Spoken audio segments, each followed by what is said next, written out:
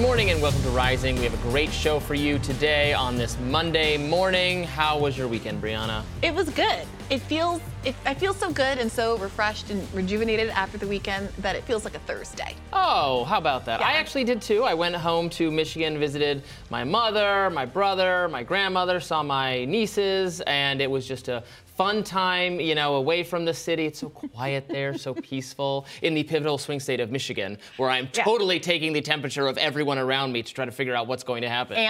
And? You know, you just get the sense that Biden is so unpopular and it's going to be so hard for him. But also, if the nominee were anyone but Trump on the Republican side, it would be a landslide. And instead, it's going to be close. Yeah, that feels right. And it's looking increasingly like Donald Trump is, in fact, going to be the nominee. As expected, former President Donald Trump walloped Nikki Haley in the South Carolina primary, beating the state's former governor by 20 percentage points with 59% of the total vote, making the Palmetto State the third state in a row in which Trump has trounced Haley on the ballot. Haley signaled earlier last week that regardless of the primary results, she would be staying in the race. Here's Haley making her case from the South Carolina stage on primary night. This has never been about me or my political future. We need to beat Joe Biden in November.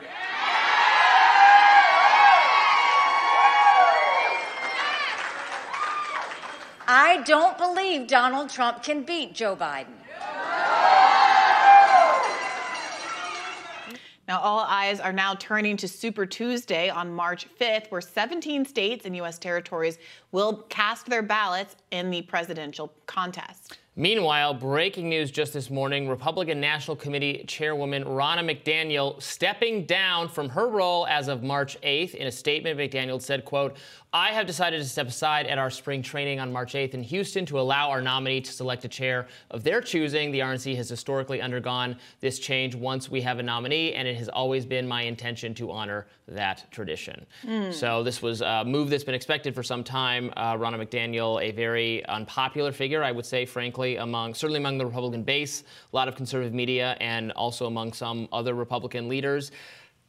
No one can quite point me to what she has actually done wrong over the years. She has staunchly backed Trump, defended Trump, stood by his side, even to the extent that she changed her name. She was a Romney, and he didn't like that.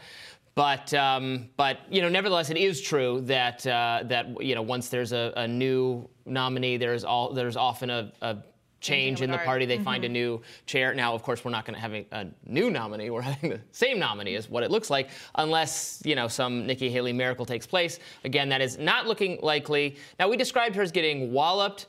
She did okay. Yeah. Now, it was her home state, so she was perhaps hoping for some surprise win, even though the polls did not indicate that was going to be possible. But you know, she's not a non-entity in these contests. She is showing that there is not a majority, but a healthy portion of the Republican electorate that is still trying to find some Trump alternative. It's not going to be enough to matter, but it's also non-existent. It's also not non-existent. I mean, look, compared, especially when you look at the other races, primaries that we've seen so far, getting over 39% of the vote, I understand, caveated, it's your home state, and that's kind of embarrassing. But knowing that there is, you know, a substantial chunk, over a third, almost half of Republicans in a state that are clearly looking for a non-Trump alternative, I do think is a sign of something. However, it does seem like her donors are feeling a little differently about it. One of the big stories out in the post-primary news ecosystem is that some of her donors seem to be falling back. The billionaire-backed Koch network is withdrawing their support of her. It's seemingly indicating a lack of confidence that this is going to go much farther than it has. What do you make of the timing of that, given that this, in some ways, is the most impressive showing that she's had so far? I mean, I was frankly surprised that they had decided to fund her in the first place. You know, disclosure, I am also employed at a magazine called Reason, which has received money from the Kochs in the past. David Koch, one of the Koch brothers, who's passed away since then, did sit on our board a while ago. So if that it influences your opinion of my views, take it with a grain of salt. Although I do also know a lot of people who work in the Koch network, and I'm very familiar with how they make how their thinking works. So I'm sure they saw in her a candidate who aligns with their free market views, free market vision, which is a libertarian one on economics. But she's also, as we've talked numerous times on foreign policy, she is one of the more interventionist candidates, the most interventionist candidate, frankly, of all. And the Koch network has continues to this day to support a lot of anti-war, anti-interventionist, anti-sanction efforts, all that kind of stuff. So I always thought she was a really weird fit, very good, very solid from the Koch standpoint on these things, but very much not on these. So it was kind of odd to me that they decided she was worth it when it didn't seem like it was going to matter ultimately. Maybe if you really thought she was going to be the nominee, you want to, plan a marker on this person to be your person to exert some influence over them later, even though they have some differences from you on opinion, maybe to motivate them to change their mind about those issues. But, it was never more than a small chance she was somehow going to be the nominee. So here we are.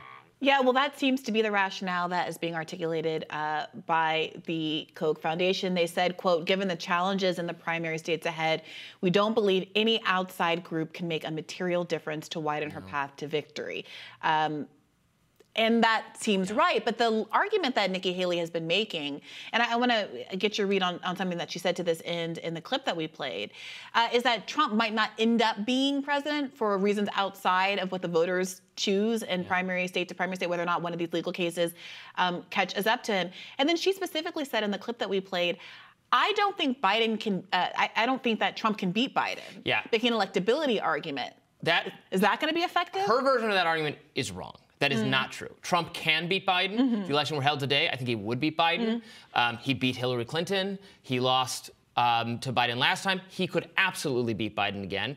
And there are some reasons to think that he will beat Biden again. Now, if she wants to say, I am more likely, much more likely to beat Joe Biden, there she's on perfectly solid ground. Looking at all the data, the analytics we have, the polling shows her utterly crushing Biden. And I think even fair commentators on the other side know that's the case, that Biden would be going down to a historic defeat if the candidate was not Donald Trump. But the candidate is Donald Trump. That doesn't mean Donald Trump can't win or won't win, but it's going to be a harder fight. It's going to be a harder fight. Donald Trump, I think, we forget about this, but energizes Democrats in a way that no other person on the Republican side does. Yeah. Obviously, he energizes Republicans to some degree, but Republicans are pretty enthused to beat Joe Biden, I think, at this point anyway. Right. He whips the progressive, liberal, media, Democrat people, your vote blue no matter who types, into, fascism is at the gates, democracy is at stake, we hate this guy, we must do, he propels all those fundraising emails. That's a negative that Trump exerts over the process that I think would be true to some extent, but not nearly the same extent if it were Nikki Haley or anyone else. Absolutely. Well, we have another story. Meanwhile, a new report in The Atlantic actually looks at the question of whether Democrats would actually stop Donald Trump from becoming president if the Supreme Court doesn't beat them to it. Per the article, it's very interesting. In interviews, senior House Democrats would not commit to certifying a Trump win, saying they would do so only if the Supreme Court affirms his eligibility.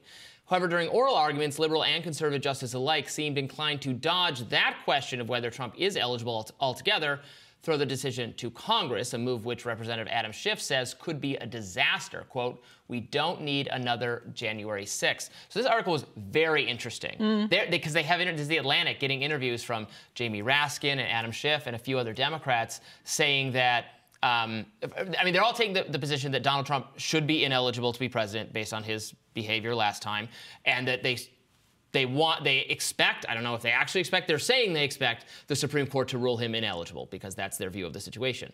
I think here in reality land, we don't actually expect the Supreme Court to do that. And in fact, the Supreme Court might not rule on whether he's eligible at all. They'll just say it was not handled properly by the lower court and he should appear on the ballot, but we're not taking a position on whether he is eligible or not. In that situation, do Democrats refuse to certify the election because they all voted and are still in Congress when they tried to remove him from office, that he violated and should not be president for all those reasons. So, and that would be them doing their own January 6th on some level. It would not be good. Yeah, if Democrats genuinely believe that is the path they want to go down, they should be very hopeful that the Supreme Court takes this up, because they don't want it to be a person-by-person decision that's being made by individual Democrats in various districts across the country, as opposed to, I mean, this is exactly the kind of constitutional question that should be taken up by the Supreme Court. I don't think I agree with you, I don't think it will come out in favor of the Democrats, though. So while this might be a stunt in some parts of the country that makes a given representative look like they are standing up for democracy, I do think it's broadly destructive. Because again, this isn't one of these issues where Donald Trump is under 35, or it's something from the clear reading of the Constitution, whether or not he's eligible. This is a really sincerely difficult question as to whether or not the conduct on January 6th constitutes a kind of disqualifying insurrection event. Right. And ultimately the people should decide, unless it was so clear that, well, yes, he wasn't born in the country, he's under 35, whatever. Yeah. Just like, as Democrats and others, as many conservatives correctly argued, Mike Pence can't unilaterally decide this election was invalid and we're kicking it to the House. He cannot do that. I think it would cause a lot of harm to the country's social fabric to have a mass decertification effort undertaken by either party. Yeah, either way, democracy is on the ballot. Stick around, more Rising View coming up next.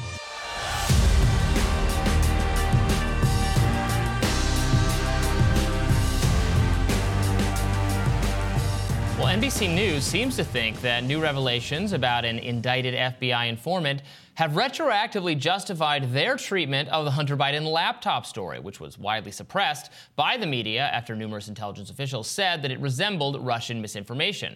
Let's see if we can follow their logic. The indicted FBI informant is Alexander Smirnov, who allegedly hid his close connections to Russian intelligence and lied about Hunter and Joe Biden's business dealings in Ukraine. Smirnov told the FBI in June of 2020 that executives at Ukrainian energy firm Burisma had previously paid Hunter and Joe Biden nearly $5 million each. Smirnov claimed that one executive justified the payments to have Hunter Biden, quote, protect us through his dad from all kinds of problems. Prosecutors are saying that Smirnov only did routine business dealings with the company in 2017 and made the bribery allegations after he, quote, expressed bias against President Biden while Biden was running for president. Now, Democrats quickly called for Republicans to drop impeachment proceedings against President Biden, with Congressman Jamie Raskin saying that the investigation was, quote, over. Take a look. And I wanted to just start by restating the obvious, which is that the impeachment investigation essentially ended yesterday in substance, if not in form, with the explosive revelation that Mr. Smirnov's allegations about Ukrainian Burisma payments to Joe Biden were concocted along with Russian intelligence agents. And it appears like the whole thing is not only obviously false and fraudulent, but a product of Russian disinformation and propaganda. Republicans tried to tamp down on concerns that this was a death blow to their investigation during a recent interview on Newsmax. House Oversight Committee Chairman James Comer claimed, quote, at the end of the day, he wasn't an important part of the investigation because I didn't even know who he was. All I knew was there was a 1023 form that alleged bribery. My investigation's about all the money the Bidens have taken from China, from Romania, from Kazakhstan. This guy had absolutely nothing to do with it. We got a tip. We investigated it. We couldn't figure out who it was. Comer later released a statement saying the investigation would, in fact, continue. Now, as Robbie mentioned earlier, the group of U.S. intelligence officials who claimed that Russian misinformation was behind the Hunter laptop story have taken a victory lap. NBC News ran an article titled, Former U.S. Spies Warned in 2020 that the Hunter Biden scandal had Russian fingerprints.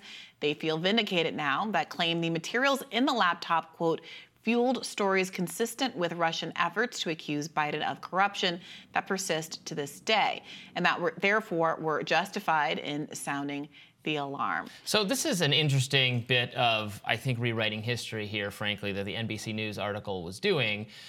They seem to be saying, look, we found someone who made an allegedly false tip about the Bidens and who is alleged by the FBI to have talked to Russian intelligence. We don't know about what. We don't know exactly when. The FBI said it was around that same time period. But so NBC News is taking this as evidence that, okay, so back when in 2016, or no, excuse me, in 2020, when the laptop story came out and all the intelligence officials said this looks like Russian information, and then Politico, actually went a step further and said they're saying it is Russian misinformation, even though that wasn't exactly what the intelligence officials said, and then it was ignored in the mainstream media and suppressed on social media on this recommendation. That action, which has widely now been seen as a bad series of events to have occurred, is retroactively justified because here's an example of someone who did, in fact, or who's alleged by the FBI to have spread Russian-based misinformation, to have injected that into the kind of Biden family stuff, which to me doesn't follow whatsoever because, again, the Hunter Biden laptop story no one has ever shown any way in which it was motivated by, in which there was Russian involvement. It seems like he left the laptop at the store and the guy came forward and gave it to Republican political campaign officials. What the implication was at the time was that you shouldn't trust that the contents of the laptop were authentic. The characterization of the laptop as misinformation seemed to suggest that we don't know if the laptop itself belonged to Hunter Biden, whether or not it was fraudulently stolen from him as opposed to just left at the store, whether or not we should believe anything coming from the laptop itself. And the letter signed by 51 former intelligence officials was taken as almost proof that it was in fact not legitimate information on the laptop itself, regardless of what you take from it, that information wasn't legitimate. And what's interesting is this NBC News article then goes and picks out the caveating language from within that initial 51 intelligence officer report and says, well, look, they always said that, quote, we want to emphasize we do not know if the emails are genuine or not and do not have evidence of Russian involvement. They always said we don't know for sure that there's Russian involvement, but now it's validated, when in fact the framing of that article and the title of that article was taken up and run with by the news media, the liberal news media, generally speaking, as proof positive that there was nothing authentic about the laptop. And by Biden himself. When he defended himself and his son against these charges in his debate with Trump, he cited that letter from those intelligence officials. Nobody cared about the caveats in the letter at the time, saying, well, we don't actually know if this is real or not.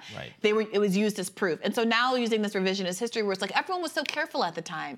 We all dotted our I's and crossed our T's, but this now is new confirmation that we were always right to be skeptical of the provenance of the laptop. Well, it doesn't say anything about that. But there's this bigger issue, right, about whether or not something core to the Republicans' claim about there being a bribery scheme here is now undermined by someone who made a really clear and arguably compelling bribery claim at the time as a trusted FBI witness for 10 years. Him now having his credibility undermined by this relationship, which hasn't really been unpacked very far, but this relationship apparently that he has with Russian intelligence officials, does that still go to the heart of the Republicans' claim here that there was some kind of pay-to-play scheme? Yeah.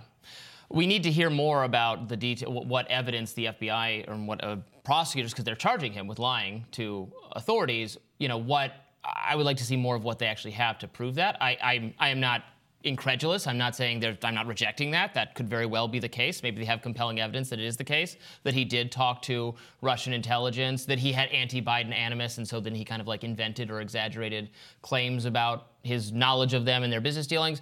I am not rejecting any of that. That could be totally plausible to me, and I would like to see what evidence they have to marshal that. Now, we do also know that lying to federal investigators is a, frankly, easy crime to commit if they're out to entrap you for having done such things. So is it one of those situations, or can they materially contradict what he said, and can they demonstrate that what he said had to do with conversations he had with Russian intelligence?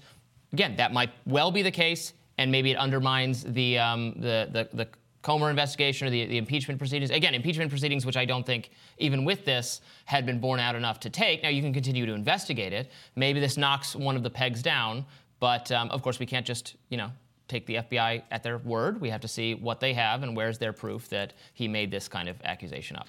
Yeah, for all that there's discourse around whether or not Trump's various legal woes have an impact on his voter base, or whether it should have an impact on his voter base, I haven't seen as much discourse around what impact, if any, Republicans' efforts to impeach Joe Biden or dig into the bribery accusations surrounding his son are actually affecting Democratic voters or Democratic turnout.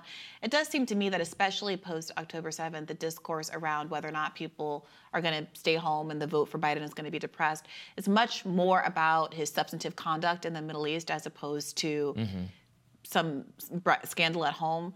And I do wonder if Republicans at a certain point are getting the sense that they're not getting much juice out of this particular squeeze.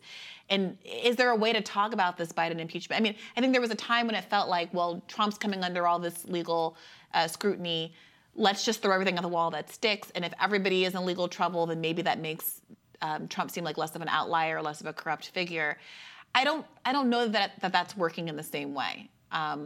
Now, I don't know that it's really affecting anybody. I think that the status quo might be that we just don't care as American voters anymore if a candidate is embroiled in a legal dispute. And to the extent that we do, we just don't think that the Biden stuff is anywhere near as serious, or at least as voluminous as the Trump stuff. This has me, this recalls to mind a story I read in The Atlantic this morning by Adam Rubenstein, who used to work at he was a conservative at the New York Times under the op-ed page editor who got fired after the Tom Cotton op-ed. I think this was the guy who commissioned it, actually.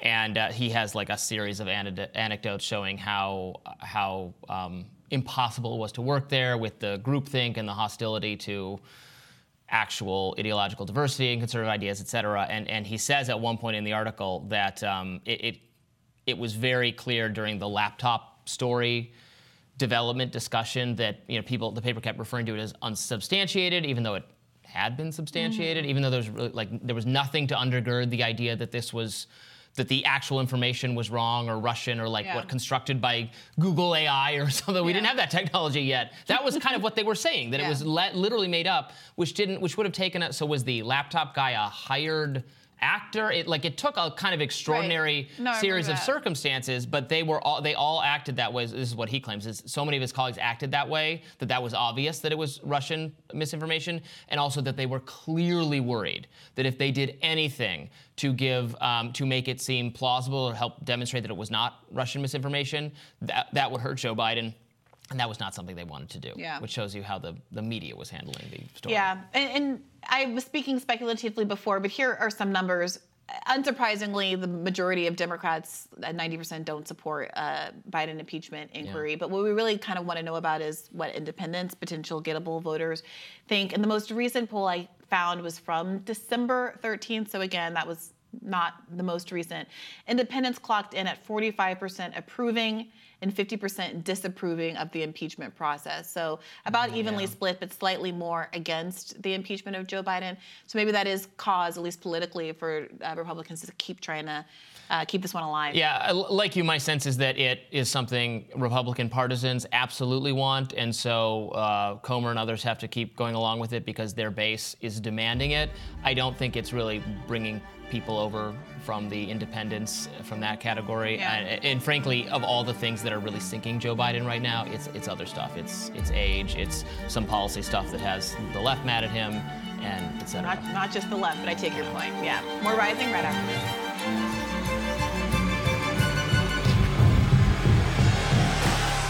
We've got some bombshell reporting from the Daily Beast, which indicates that one of the reporters for the New York Times' Hamas mass rape story has a history of liking several genocidal posts on X, including one that urged the Israeli military to turn the Gaza Strip into a, quote, slaughterhouse.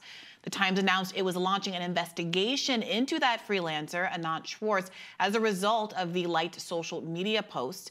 It goes on, per the Daily Beast, Schwartz began reporting for the Times just in November when her stories focused on Israel's response to the October 7th attacks. Her most prominent piece was a co-byline article detailing sexual violence allegedly committed by Hamas during October 7th. The story had drawn internal criticism from the staffers and led the Times to pull an episode of the daily podcast on the original story, which we covered here on Rising. Additional investigations into Schwartz's social media history revealed that she had liked posts related to the 40 beheaded babies narrative, which has since been disproven. Friend of the show, Ryan Grimm, noted on X that this sounds too crazy to believe, but it appears Anat Schwartz had never been a reporter before. She was a filmmaker and saw the 40 babies hoax, believed it, shared it, and then was subsequently tasked by the New York Times to adjudicate the final record on October 7th atrocities. Her coverage then fueled the slaughter. This follows other indications the New York Times may have had a pro-Israel bias. Former Times reporter Soraya Shockley recounted her time with the daily podcast on X, writing, quote, "While recording the show, I pushed back, called out the wishy-washy pro-Israeli slant. In response, an editor outright said, 'You shouldn't work on this because you're Palestinian.' Nothing ended up happening to that editor because, of course, nothing happened to that editor. The Times, as an institution, sees nothing wrong with what she did or the way they approach coverage." So I want to be clear that the real story here isn't about this one journalist. It's about whether or not the institution of the New York Times chose to allow someone with barely any journalistic experience whatsoever to co-byline a front page story that was put forward as proving. I don't think that's too strong a word to say, proving. It was taken and run with in the same way that the article with 51 intelligence officers were supposed to have proven the invalidity of the Hunter laptop story. This New York Times story was supposed to be proof positive that there was, in fact, a mass planned campaign of rapes that happened on October 7th. And then that proof was used to justify why there needed to be such an disproportionate response from Israel on the Gaza Strip as a whole. And so for the story to begin crumbling because of the intrepid reporting of people like Aaron Mate and Max Blumenthal at the Gray Zone and others at Electric Intifada, who were actually going through the sourcing that was used in said story, the pushback from one of the families that was used as the prime example of rape in that story, saying, we don't believe that our family member who was killed so tragically on October 7th was also sexually assaulted or raped. Going through the changing narratives from some of the people that were used as primary sources in that article, who at first said nothing about rape when they were initially interviewed and then changed their story weeks on down the line. After all of that reporting, so many news outlets continue to look away. And now there's this scrutiny that's going to the heart of the source, the person who actually wrote the article, who apparently had no journalistic background, had been demonstrated as a person who has fallen for disproven hoaxes already with the 10 dead baby story, and who was brought forward for some reason by the New York Times to co-byline this incredibly important piece of reporting on the front page. It's difficult to understand institutionally how they're going to get past this without having some really serious shakeups that go beyond simply not using this freelancer anymore. Yeah, it looks like they really screwed up with this one. Obviously, some of the work has been called into question. The fact that I didn't even realize that this was not just an employee of the New York Times. Right. I mean, it's a very well-staffed paper with a lot of excellent reporters embedded in the Middle East, in Israel, who are experts here. So to rely on this person who, as you said, didn't have a lot of experience, it's interesting. I mean, part of this is that she had liked some tweets that are bad. Of course, it's a weird policy, I think, to apply to if you're going to use freelancers, to say that, well, they can't be liking tweets that take partisan positions. I mean, the whole social media policy for reporters versus opinion people is a little. I think it would be different. Yeah, but even, I mean, this has been a problem for a lot of outlets that are magazines where everyone's writing is a mix of news and opinion. Sure. I know a lot of journalists, a lot of straight news reporters get annoyed by Twitter policies that don't apply to you or I as opinion havers. We're given more free reign, and I'm not specifically talking about our organization, but just in the media in general. So I wouldn't, if she was just being investigated for, like, you know, not having followed a Twitter policy that I don't know that should apply to a freelancer. But it goes well beyond that, and, you know, we've raised concerns, and we've had guests on who have raised concerns, and the New York Times clearly is validating some of these concerns, as that they not doing the podcast episode was a pretty significant step. Right, and to be clear, for those who aren't regular consumers of the Daily Podcast or consumers of the New York Times at all, it is very common for the New York Times, when they have a huge explosive story, the way that mass Hamas rape story from December was this huge explosive story, to follow it up with their daily podcast. It's like 20 minutes every single day during the week, that often brings the authors from those headline stories, top headline stories, and gets them to put it to the public in podcast form. The idea that they had planned to do exactly that, but the podcast team raised sufficient questions about the sourcing of the story as they were just trying to put the podcast together, that it made it impossible for them to go forward, is an enormous red flag, which frankly should have gotten even more coverage in and of itself.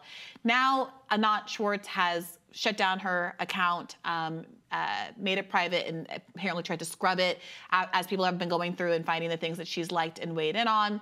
One of the I think more egregious examples is her liking this tweet, which someone named David Vertham says, turn the Strip into a slaughterhouse. If a hair falls from their head, execute security prisoners, violate any norm on the way to victory for them to see and be seen. I mean, this isn't just like casual, I hope, you know, Israel wins, Hamas needs to be punished type of language. This is violate all norms, including presumptively international law, humanitarian norms, anything for retribution here. And this is someone who was tasked again with co-authoring a front page story that was held up as proof that there was a mass rape campaign executed by Hamas on October 7th. And already there have been lies that have been immediately called out by the family members cited in the story or used as examples in the story immediately after publication. We're not going to hear the kind of attention being paid. We're not going to see the kind of attention being paid to this, obviously, as we saw to the initial reporting. And I think that's a kind of a tragedy. What is the saying that a lie goes around the world twice before the truth gets out of the gate? And so much of the damage has already been done. How many people have died in Gaza since these kinds of stories came out in December that seem to validate ending the ceasefire and continuing with the siege and continuing with pushing people from parts of northern Gaza increasingly to the south, where now half the population is quartered in Rafah, pending a ground invasion. Yeah, I know that's your view of it. I would say that it's not, what is happening in Gaza is not more or less justified depending on what the extent of the sexual violence I would think so was. too. So then what is then the justification for repeatedly having these stories that are proven to be fiction? Whether there's a mass Hamas headquarters underneath a hospital that amounted to being a handful of guns behind an MRI machine, whether it's there were 40 beheaded babies, which Joe Biden repeated from the podium as the president of the United States of America, even after his own team had told him, don't say that, that's not substantiated. He went ahead and ignored their advice and said it anyway, and there are many people who still believe that to be the case. We see pro-Israel advocates coming on our show and going elsewhere, still parroting, Alan Dershowitz, still parroting those kinds of claims that have been long debunked. And now this mass rape story is one that I think is something that's brought up almost universally by people who are talking about why Israel has the right to defend itself in the way that it's been doing. And I put defend itself in quotation marks for people who are listening and not watching. I mean, they don't need to do that. There are piles of, you can argue that Israel is right to defend itself or is defending itself based on the piles of dead bodies of the hundreds of people killed during the terrorist attack. They're responding to the terrorist attack. Now, I think it would be healthy for the New York Times. You know, there were a lot of claims made in that article. One of the families denounced some of the claims. Others were not corroborated. Is testimony from survivors, from first medical responders. The New York Times should task someone who's a better, more seasoned journalist with re-interviewing those people and producing some new journalism that can maybe do a better job of substantiating or demonstrate it was not true. That would be a certainly worthy exercise. Absolutely. More Rising right after this.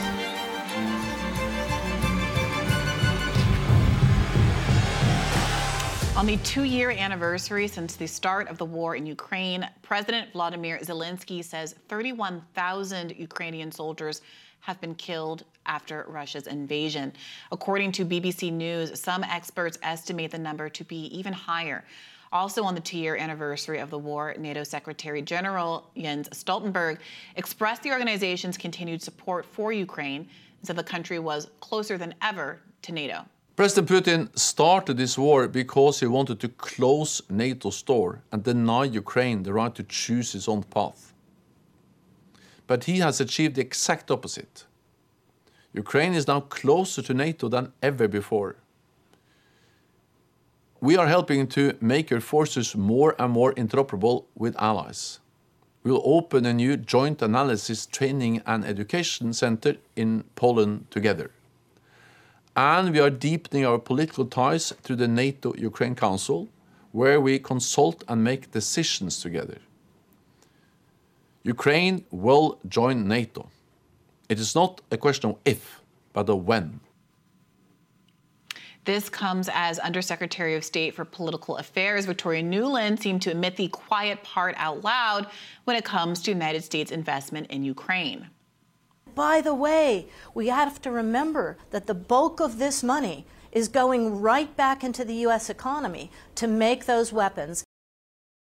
Meanwhile, Congresswoman Nancy Mace said the White House has yet to define its mission in Ukraine and told Fox News yesterday that, quote, the one thing that you did not hear Jake Sullivan or Joe Biden say today or really ever is defining our mission in Ukraine. They have yet to define that mission. If we had the answer, we'd be talking about it, and perhaps there'd be more support for it. But let's go to that Victoria Nuland statement, which I think shows you just how wrong the whole approach is. They're like, oh, we're doing like it's good to be sending more money to Ukraine because we build the weapons here. Look, that's just a transfer from the broader economy, from the taxpayers to a specific industry. Yes, it is good when you do that for the people in that industry. That doesn't mean it's good for the economy as a whole to just like take money from one person and give them to the other. You haven't like generated economic activity by doing that, because the people from whom the money you took in the first place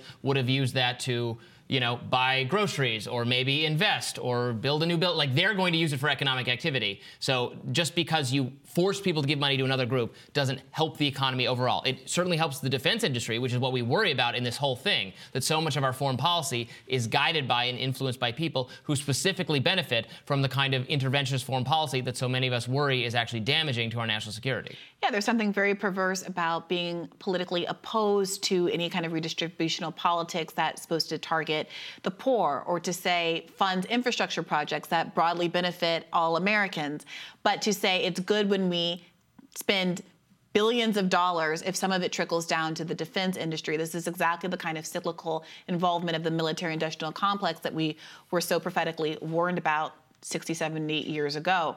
What's also pretty striking about this series of clips is the fact that Jens Stoltenberg, just at the end of last year, admitted that the narrative that so many people on the left and more broadly in the anti-interventionist space have been articulating as to the cause of Russia's invasion, not the justification of it, but simply articulating the cause of it, that being this threat of NATO expansion, that was a betrayal of promises that had been made to Russia. He admitted that that, in fact, was the narrative. That he agrees that is the narrative, despite the fact that so many of us have been accused of being Putin puppets, Russian acolytes, for simply articulating that as the truth, and that there was an opportunity to prevent the invasion from happening in the first place by assuring Putin that, in fact, Ukraine would not join NATO. Now we hear him or outright at the admitting podium. them and then daring Russia to do something about it, keeping them in this dangling middle ground where they could be invaded and Russia felt aggressed again, was the stupidest of all worlds. Right. So now to stand at the podium and a kind of, thumbing your nose kind of a gesture and say, well, we're going to let them in anyway, or they're closer to NATO. Ukraine as a country is closer to NATO than they ever have been. It's difficult to understand what political purpose that kind of rhetoric serves, especially when, again, you have U.S.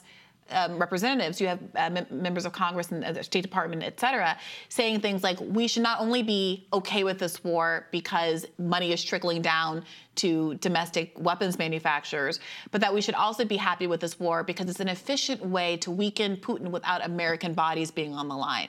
It really is an out loud way of saying how little one cares about the value of the Ukrainian lives that are very much on the line. That number at least 31,000, and that's not counting the civilian deaths. Yeah, and there's no way for them to win. I wish I wish they valued the lives of the Ukrainian soldiers as absolutely, and I wish they also, our policymakers, valued the American taxpayers' contribution to this. No one likes to see money just set on fire or used for weapons that blow things up that then have to be rebuilt. It's the most destructive use of funding it's for destruction. Yeah. And they would say, no, that's good for the economy. It's totally wrong-headed. Look, at the same time, I understand that at this point, after having been invaded and attacked by Russia, most of Ukraine in the western part of the country does feel more anti-Russian and more a closer proximity to the West and to NATO. And maybe now, because of this reality we've gotten to, you can have some kind of peace deal where Russia keeps the territory it acquired that was disputed and was Russian-leaning and wanted to be part of Russia or wanted to be not part of Ukraine.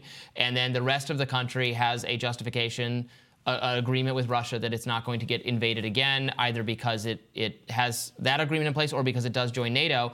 Fine, that's what we have to get to as an agreement, but it has to proceed from the understanding that Ukraine is not going to end up reconquering the territory that Russia took. That's just not realistic, and there's no way for it to happen. Well, John Mearsheimer, who's a political scientist at the University of Chicago, who has been really prophetic on this issue and a number of others, was recently on Useful Idiots with Katie Halper and Aaron Mate, and he gave a really interesting interview, and he said that he looked at the Tucker Carlson interview with Putin in a way that most of the mainstream media didn't, and really tried to hear what he was saying and get some sense of what his motivations were.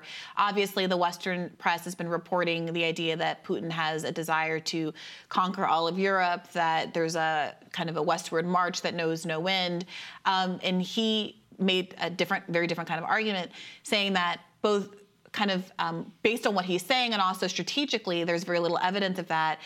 Partly because the level of resistance that you get from occupying a country where there are Russian speakers, people who are sympathetic to you and your national identity, versus trying to take a city like Kyiv and holding a city like Kyiv where there's going to be sustained active resistance for a number of reasons, are two very different projects. And as much as Ukraine is struggling to resist Russia, Russia also knows that it has its own limits, and there's a trade-off in how much it wants to invest in pursuing and continuing this continued conflict.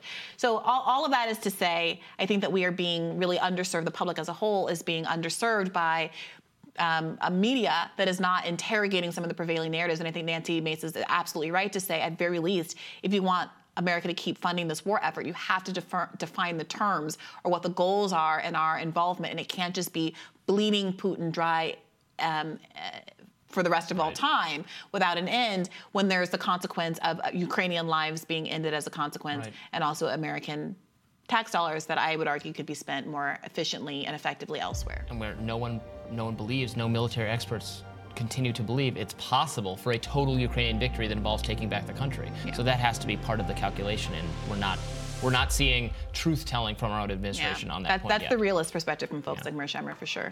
More Rising right after this.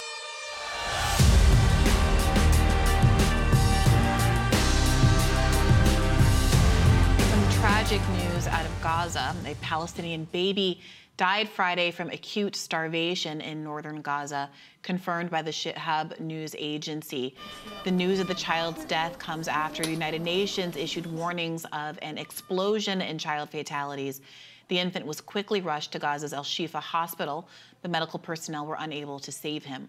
The death is the latest evidence that mass starvation is hitting the Gaza Strip particularly hard as Israel refuses to allow desperately needed food and supplies to enter the area. Meanwhile, pro-Palestine protests are escalating as the Israel-Hamas war enters its 5th month. In a viral video making the rounds online, a U.S. Air Force soldier just set himself on fire before 1 p.m. on Sunday in front of the Israeli embassy in Washington, D.C. The soldier later succumbed to his injuries, as reported by an Air Force spokesman. Aaron Bushnell, who was just 25 years old, said in a video taken right before he died, quote, "I will not be complicit in genocide." In his final Facebook post, Bushnell wrote, "Many of us like to ask ourselves, what would I do if I was alive during slavery or the Jim Crow South or apartheid? What would I do if my country was committing genocide? The answer is, you're doing it right now." Meanwhile, Michigan Governor Gretchen Whitmer pushed back against voters who said they don't plan on voting for Biden in the state's primaries over his handling of the Israel-Hamas war. On Sunday's CNN State of the Union, Whitmer, who is a co-chair of Biden's 2024 campaign, told host Dana Bash those voting uncommitted will help former President Trump get reelected. MSNBC joined in on the fun as the network spoke with a panel of Michigan voters, all of whom expressed skepticism of Biden for his ongoing support of Israel, with one saying, "We are not stupid enough to elect you again." Yeah, the whiplash between reporting on a 25-year-old active duty soldier who felt so strongly about what's going on in Palestine that he would self-immolate and lose his own life in that way. And then Michigan Governor Whitmer saying, okay, but vote for Biden. It's really incredible. There are people, I think the depth of feeling about the moral stakes of what's going on in Gaza is being completely missed by our political representatives, particularly the ones on the Democratic side of the aisle who purport to care about such things. The expectations are different from Republicans, although the feeling is really broadly shared that a ceasefire is necessary. Stories like the infant who died was 2 months old, I believe, never knew a Gaza that wasn't under siege, never had a mother who experienced being pregnant with him and perhaps unable to get the kind of prenatal care that she was used to and should have been getting right up until the moment of birth, and then birthed him into this hellscape, and who ultimately was able to survive this bombing campaign, but died of starvation at the same time that, as we reported, I think last week, the World Food Program tried to resume deliveries to northern Gaza where this child died, but announced a suspicion citing Israeli gunfire and a collapse of civil order. There are right-wing protests happening at the southern gate where aid has been arriving in scant quantities to the Gaza Strip, where they've set up a bounty castle. Far-right Israeli protesters have set out a bounty castle in a carnival atmosphere where food trucks are trying to get in to save starving infants from meeting a very similar fate as this child. And it's a really dystopian reality that we can all see and we can all look at because these Israeli protesters are broadcasting what they're doing. We have social media. We can see it all. And the response from our government is just so completely out of step with what the public feeling is and how it's being reflected in actions like Aaron Bushnell's tragic self-immolation. It's interesting to hear Gretchen Whitmer, and she's not the only person to sound this note, that expressing any skepticism or opposition to Biden on policy grounds in a primary that he's absolutely going to win because he is going to be the nominee unless he decides to step aside, that is helping Trump is it's that vote blue no matter who kind of mindset for the general of being put into a primary that's not a real primary. Joe Biden is going to win the nomination. It's a protest signal that many Democratic voters are interested in sending to get him to change course. It's not designed to help Trump. It doesn't functionally help Trump at all. So to see that excuse being presented over and over again, that, oh, what do you want, Trump to be elected? Well, no one is on the Democratic side has not gotten to the point where people are even declining to vote for Biden in a general election over this against Trump. We're still just talking about the primary where there is not a real primary. Right, by design, there is no real choice or contrast. And so some people, including in my home state of Michigan, where there is a large Muslim population, are going to express their dissatisfaction without any intention of translating that into support for Donald Trump or whoever the Republican is, and even that is they're being shamed out of that course of action. Yeah, and to be clear, I appreciate that so much of this is being driven by the political activities of Arab Americans and Muslim Americans and concentrated in Michigan. But it's also really important not to miss the fact that there are constituency groups well outside of that particular demographic that completely agree with them and are supportive of this Abandon Biden movement. Trump, at this point, has a historically high amount of the black support. That's not even including black voters who have a strong distaste for Donald Trump, but will stay home over this issue. I saw a poll recently that showed in every single religious demographic group, more support the ceasefire than oppose the ceasefire. After Muslims, I believe Catholics were the highest represented group, saying that they support a ceasefire as opposed to being opposed to it. And every single group, Protestant, even Jewish voters, more support the ceasefire. 50% of Jewish voters, according to that poll, supported a ceasefire, and it was a lower than 50, I don't have it in front of me, but a lower than 50% amount that opposed a ceasefire.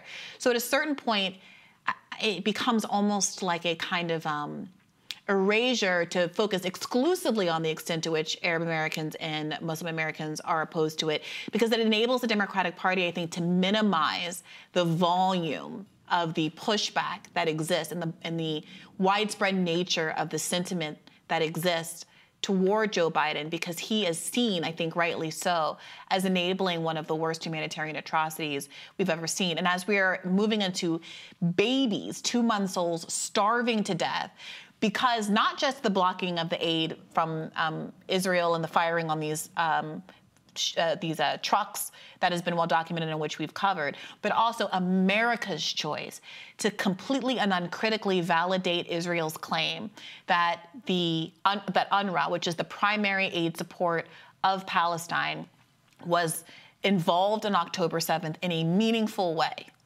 and that justified America stopping funding and bringing 9 other countries immediately with them, and a move that dramatically cut UNRWA's funding so that they say that we're going to run out of aid by the end of this month, this short month that we are in right now, of February. Those are decisions that are directly tied to the choices that Joe Biden is making at the same time that he and his administration are begging Americans to ensure that he is back in office again. So when you look at the panel that we alluded to, that I think was a CNN panel, where those voters said, the choice isn't on me. The responsibility isn't on me if Donald Trump gets elected. You, as a Democratic Party, had a choice to put forward a more electable candidate and have a choice to have the candidate that you are backing right now make different choices and turn the tide on how he's choosing to interact with Bibi Netanyahu in the decision-making in Gaza. You choosing not to do that, Biden staying the course on his policy attitude toward Israel, and the Democratic Party choosing to stick behind Biden, even though we've told you we are willing to vote and wanting to vote for Democrats. They want to defeat Trump. But the blood is not on my hands, it's not on yours. And so I think that framing is really powerful. And we'll see if the Democratic Party wakes up or if they suffer the consequences of their own actions. I mean, to some degree, continuing to fund both Israel and Ukraine is the highest political priority of the administration, and some Republicans as well. Yes. But they were willing to give Republicans everything they said they wanted on the border in order to make sure they could keep sending American tax dollars overseas. Yep. That shows you what the priority is. Yep. Even though Americans' dissatisfaction with that norm is bipartisan and cross-ideological, there's deep skepticism of it, but there's not enough skepticism of it among the people who actually what happened to Trump and kids in cages and all of that narrative that was key to, I think, him losing in 2020. The humanitarian evil. Well, that policy itself didn't even change and was a continuation from Obama. That is exactly the point. That liberals have been exposed as being very empty in their self-presentation as morally superior to Republicans. It is not because this is letting Republicans off the hook. But if liberals' resistance only amounts to lip service that promptly disappears when the bad actor is someone with a D after their name, then there begins to be an increasingly credible argument that a genuine resistance is better off with a Republican in office, where at least you can get Democratic electeds being critical of the people who are doing the wrongdoing, which is never going to be the case as long as Joe Biden or another Democrat is the one sitting in the White House. They don't even want you to vote against him in a primary. He's guaranteed to win because there's no opposition. Yep, that's right. More Rising right after this. We do have some updates on the tragic death of 16-year-old Nex Benedict. Now, this story has gotten a lot of interest and is very sad. This teenager dying after an altercation in a bathroom at their school. The teenager was alleged to be non-binary, but it is now not at all clear that the death was related to what happened in the bathroom or injuries sustained from it. And new video calls into question a lot of the details that have been circulating in the mainstream media about the death, including, frankly, whether the person actually was non-binary, whether they had a relationship with the attackers, and what was, in fact, the ultimate cause of death.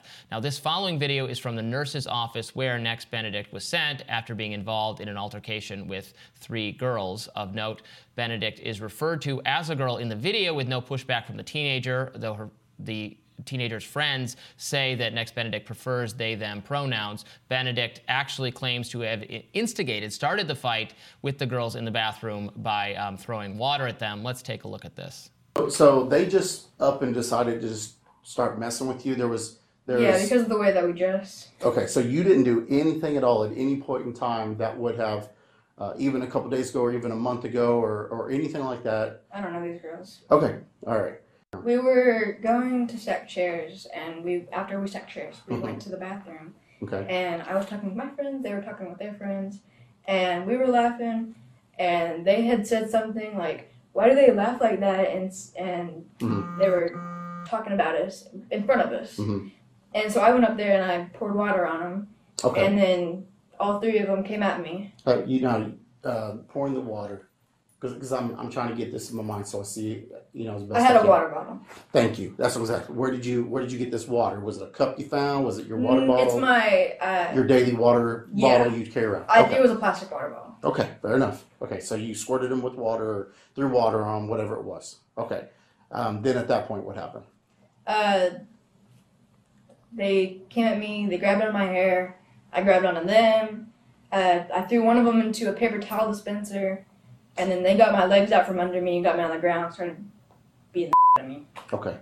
And then my friends tried to jump in and help, but I'm not sure. I blacked out. I will absolutely do a report. If that's what you want, I can do. Okay, but I'm just letting you know. If the other party wants to do the same thing, she's going to be, the assault will be on her as well. Now, later on in the video, Benedict claims they didn't know the girls they were fighting with, and additionally, police reported that a preliminary investigation into Nex Benedict's death was not a result of physical trauma from the altercation, and that the cause of death is pending until toxicology results, other testing results, are in fact completed. Following Benedict's death, many public figures and LGBT advocates spoke out and demanded justice. Vice President Kamala Harris tweeted out, "My heart goes out to Nex Benedict's family, friends, and their entire community, to the LGBTQ plus youth who are hurting and are afraid right now. President Joe Biden and I see you, we stand with you, and you are not alone." LGBT advocacy group Human Rights Campaign sent letters to the Department of Education and the Department of Justice asking for a full investigation into the circumstances surrounding Benedict's death. This really does feel like a tragedy, a 16-year-old who's lost their lives, that has been politicized prematurely. Yes. By a number of parties. I think there's a good faith reason to want to extend one's condolences to a family, and particularly when someone's a member of a marginalized community in a state where, frankly, that very community has come under target. This is, Oklahoma, where Raya Chaddick of Libs of TikTok has recently been appointed to this library position. There is some concern about whether or not there's this stochastic terrorism happening, where people feel more inclined to attack verbally or physically members of the LGBT plus community. But in this instance, it's not super clear how this child even identified, much less whether or not this altercation had anything to do with her identification, her gender identification. Right, and much less whether Next Benedict, frankly, was just a victim in it or also a participant. I mean, it sounds like, and this is a common school experience. I think it's again, there's tragedy, full stop, that someone died for whatever reason. A kid died, and that is awful, and people should offer condolences. And if they were bullied as a result of the way they dress and look, that is bad. It's the most common experience in schools, but we should work to make schools safer places for everyone, places where there's less harassment for everyone. But it sounds like a very typical making fun of someone, escalated in both directions, with this person throwing water at people and actually doing a very aggressive physical action against one of those people, I think slamming their head into a paper towel dispenser, and then they fought, and there was a scuffle. And look, this is something schools should address, and if you were handing out detentions or suspensions as a result of kids feuding it for all involved, that would be totally appropriate. To involve the police in these kinds of routine scuffles at schools, frankly, I think is very, very bad and is not the direction we want to go.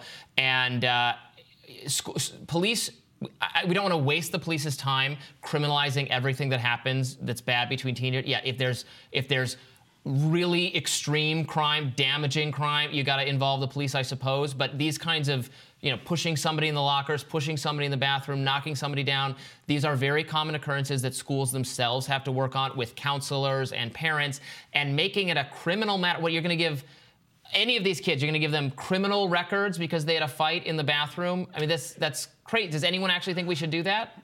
Yeah, and look, to the mother's credit, in the tape we just watched, she seems to indicate that she would like the police to bring charges, and the cop says, well, just to be clear, given what your child just said, this could go both ways. Later on, the mom, Sue Benedict, said that she didn't want to file charges at the time and instead asked police to speak to officials at Owasso High School about issues on campus among students. That's from the AP. Now, also to be clear about the timeline of this, it really isn't obvious. It's not evident. There's no support for the idea that Benedict's death was actually the result of this altercation, no matter how serious or not serious it was. That's going to the autopsy. They went home after this school day, and subsequently, I believe it was the next day, started having symptoms. At which point, Benedict's mom called the ambulance. So the day after the fight, Benedict's breathing became shallow. Their eyes were rolling to the back of their head, and their hands were curled, according to audio released by the Owasso police office. And that's the point at which she succumbed.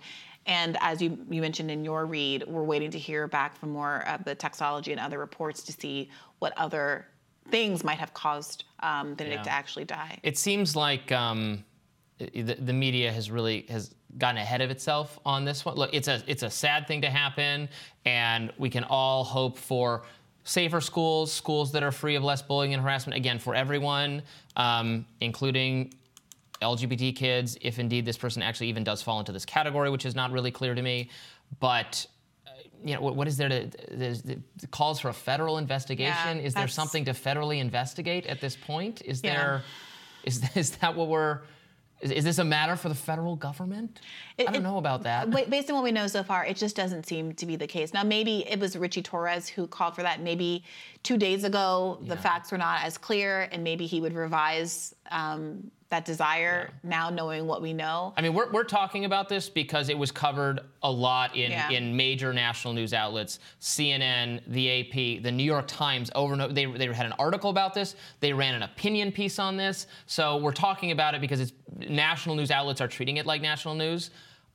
I frankly don't think it is national news. It's something that would be covered locally and should be dealt with and investigated, absolutely, to clear up this mystery, and maybe policies need to be updated in the school. People shouldn't be loitering in the bathroom where they're away from teachers and counselors to have these kinds of incidents. But let's not.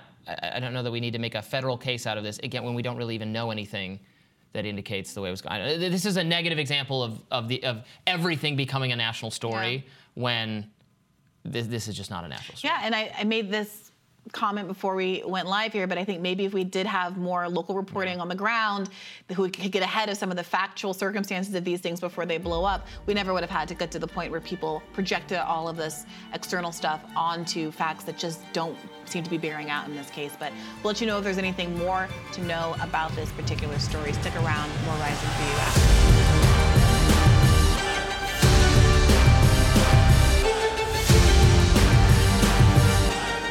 Congresswoman Alexandria Ocasio-Cortez insisted the crisis at the border is a, quote, false narrative designed by Republicans to scaremonger voters. Speaking with MSNBC host Alex Wagner this weekend, AOC specifically called out the GOP for blocking legislation that would provide a legal path to citizenship, on top of accusing them of xenophobia. Meanwhile, far away from the Washington, D.C. swamp, police in Athens, Georgia arrested illegal immigrant Jose Ibarra in connection with the murder of Laken Riley, a 22-year-old nursing student in Augusta University. Ibarra, the 26-year-old suspect, is an illegal citizen who had been living in Athens after having been previously apprehended for illegally crossing the border. In a statement to Fox News, Immigration and Customs Enforcement said Border Patrol arrested Ibarra back in 2022 for illegally entering the U.S. through Texas, but CBP released him for processing. Ibarra was then arrested again and let go before finally landing in police custody for allegedly murdering Riley. Now, Ibarra has been charged with murder with malice, felony murder, aggravated battery, aggravated assault, false imprisonment, kidnapping, hindering a 911 call, and concealing a deadly weapon. Yeah, I mean, it's a horrible tragedy. Very horrible. The political implications of it that we were supposed to draw from it that were really unclear. I mean, the stats are unambiguous. Americans are over twice as likely to commit a violent crime as an undocumented person. And if anything, the argument that someone who is in the process of having their immigration claim litigated committed such a horrific act while those claims were pending is an argument for doing exactly what AOC is advocating for, which is to pass legislation that would speed up the process. Literally billions of dollars are in this bipartisan bill that I don't agree with other reasons, for other reasons, but billions of dollars that would go to hiring administrative law judges and speeding up the administrative process of vetting these asylum claims and these immigration process claims. Republicans oppose that, which in effect, unless you think that Donald Trump is going to be successful this time around in a way that he wasn't last time and do what he has recently said he wants to do, which is to use local police departments to start knocking on doors and going into communities and rounding people up and sending them back, you're just prolonging the inevitability of more undocumented people being in America without a final resolution of their immigration claims. Yeah, I mean, to me, murder is murder, so I don't really care if it was an illegal immigrant who did it or someone who came over on the Mayflower. It should be dealt with the same way. You know, if they want to, at first when I heard this story, I because it was the illegal immigration status was being discussed so much, I thought that maybe, well, they had caught this person before for some other criminal matter and then had let them go or even, as sometimes happens, sent them back to Mexico and had them come back in the country to commit more crimes. That doesn't seem to be the case here. The underlying crime was just the immigration issue, again, which needs to be fixed. I think there's a more legitimate outrage when police let go someone who has an immigration status against them who committed some other crime, and like that should be then okay, then something should be done about that. But that was not really the case here. Yeah, and to wit, let's talk a little bit about the AOC clip. Now, I want to make sure it's characterized accurately because the conversation that AOC was having with Alex Wagner was a bit more substantive than just being about immigration.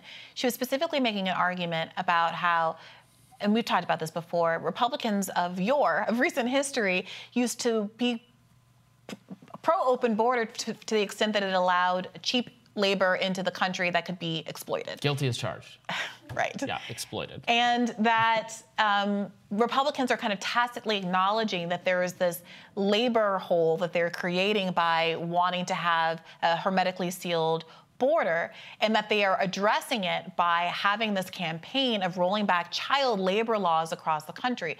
So at the state level, Republicans, this is from The Guardian, at the end of last year, Republicans have led efforts to roll back child labor protections with bills introduced in at least 16 states. Arkansas and Iowa have successfully rolled back child labor protections. I think a year or so ago, we covered the child labor on Iowa. And I understand that you have your feelings about this that are perhaps informed by your libertarian perspective, but most Americans believe that the child labor laws that were put into effect at the beginning of the last century were a good idea. And that especially these kind of dangerous jobs in slaughterhouses should not be done by children, especially when they are being put in that position to accommodate for a labor hole that is only being created because Republicans want to run on immigration instead of processing immigration claims more quickly and allowing people that are more able to consent to doing adult labor and more able to do that labor because they are adults could be potentially in those positions. Not that they should be exploited in those positions or paid unfairly, but that they are better suited just as a matter of principle to those positions. I mean, I am for letting immigrants come to the country to work for just the reason you said, the reasons Republicans used to support, because we want people to, if people are willing to come here and work really hard and build houses and supply us with food and do everything we need for our economy to function, that's great. They want to do that. We want to offer them the jobs. That's fine. I don't think the government should get in the way. I do, frankly, feel the same way about teenagers. I think can, in many cases, consent to do. I don't think it should be forced on them. I don't think they should be sent to prison colonies. But if they want to get jobs, I don't have a problem with it. I think there's a little bit of a mismatch here between what many and the progressives would say about teenagers' right to make to control their own body and make medical decisions on their behalf without the state's intervention, which I generally agree with, but I would also extend that to them getting jobs, even maybe slightly dangerous jobs, if they want to do that. Again, I'm not forcing it on them, but that would be my child labor law. So I want to be really clear that this is a substantive labor issue that Joe Biden and Donald Trump have both at different times claimed credit for historically high employment. But politicians oftentimes behind closed doors are not so wild about that because of what the implications are for labor power. The higher employment is, the less able employers are to deny benefits, pay raises, and the like. They can't just find a whole bunch of people who are unemployed sitting around to fill in when they fire the people who are demanding more for their labor. And that's what's going on here. So if you are a working person, understand that the dynamics that are afoot is that if you are no longer able to be pushed out because of the cheap immigrant labor, there has to be a new source of cheap labor that can undermine your labor solidarity, your ability to agitate for better pensions, better pay, better benefits, those kinds of things. And that's where this effort to roll back child labor laws are coming from. So even if you do have a kind of right-centered perspective that a kid should be able to do what they want to do, regardless of our laws about truancy or the need for an education and things like that, remember that the reason that Republicans are pushing for this is not because they woke up one day and said, gosh, I really think that my 11-year-old should be allowed to work in a slaughterhouse because that's freedom. It's because they woke up one day and said, I have these corporate donors who are frustrated that they don't have as much control over the labor market as they once did. And so we got to figure out a way to soften it up a little bit.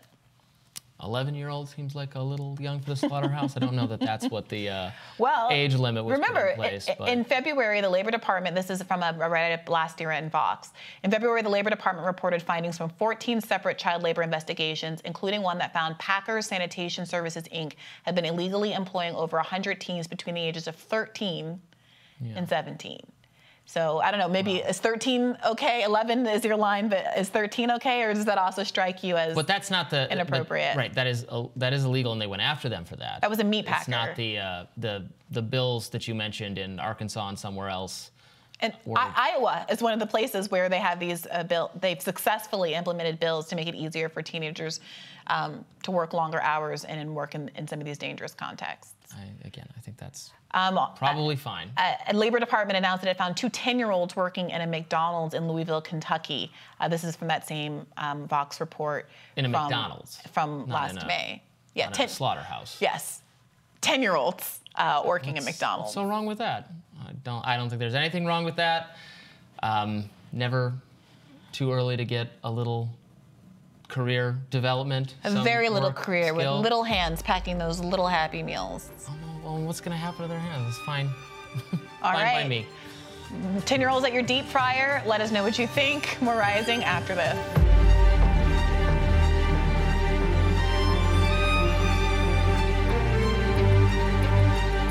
Journalist Taylor Lorenz and the online commentator behind Libs of TikTok, Chaya Raichek, sat down for a contentious conversation where Lorenz pressed Raichek on the transgender issue. Let's watch. If you eradicate transgenderism, which I believe you suggested in a post today. No, I never suggested that. Oh, okay. You reposted a post that was advocating for that. What would happen to the people that have already medically, socially, completely transitioned and are leading happy lives? What would happen to them? I mean, what's your plan for that? If transgenderism doesn't exist, which it seems like that's what you believe, what happens to all the people living happy lives as trans people? Well, first of all, the whole trans it's based on a lie. You can't change your gender. Okay, but so they could go live their life. I mean, I can't tell someone what to do in their house. Sounds like you do want to tell people what to do in their house. I never said that. So you're totally okay with people being trans, just not as long as they're in public? No, I never said that. They could. The whole thing is based off of a lie, and I think that this lie cannot be mainstream in our society. It's a lie.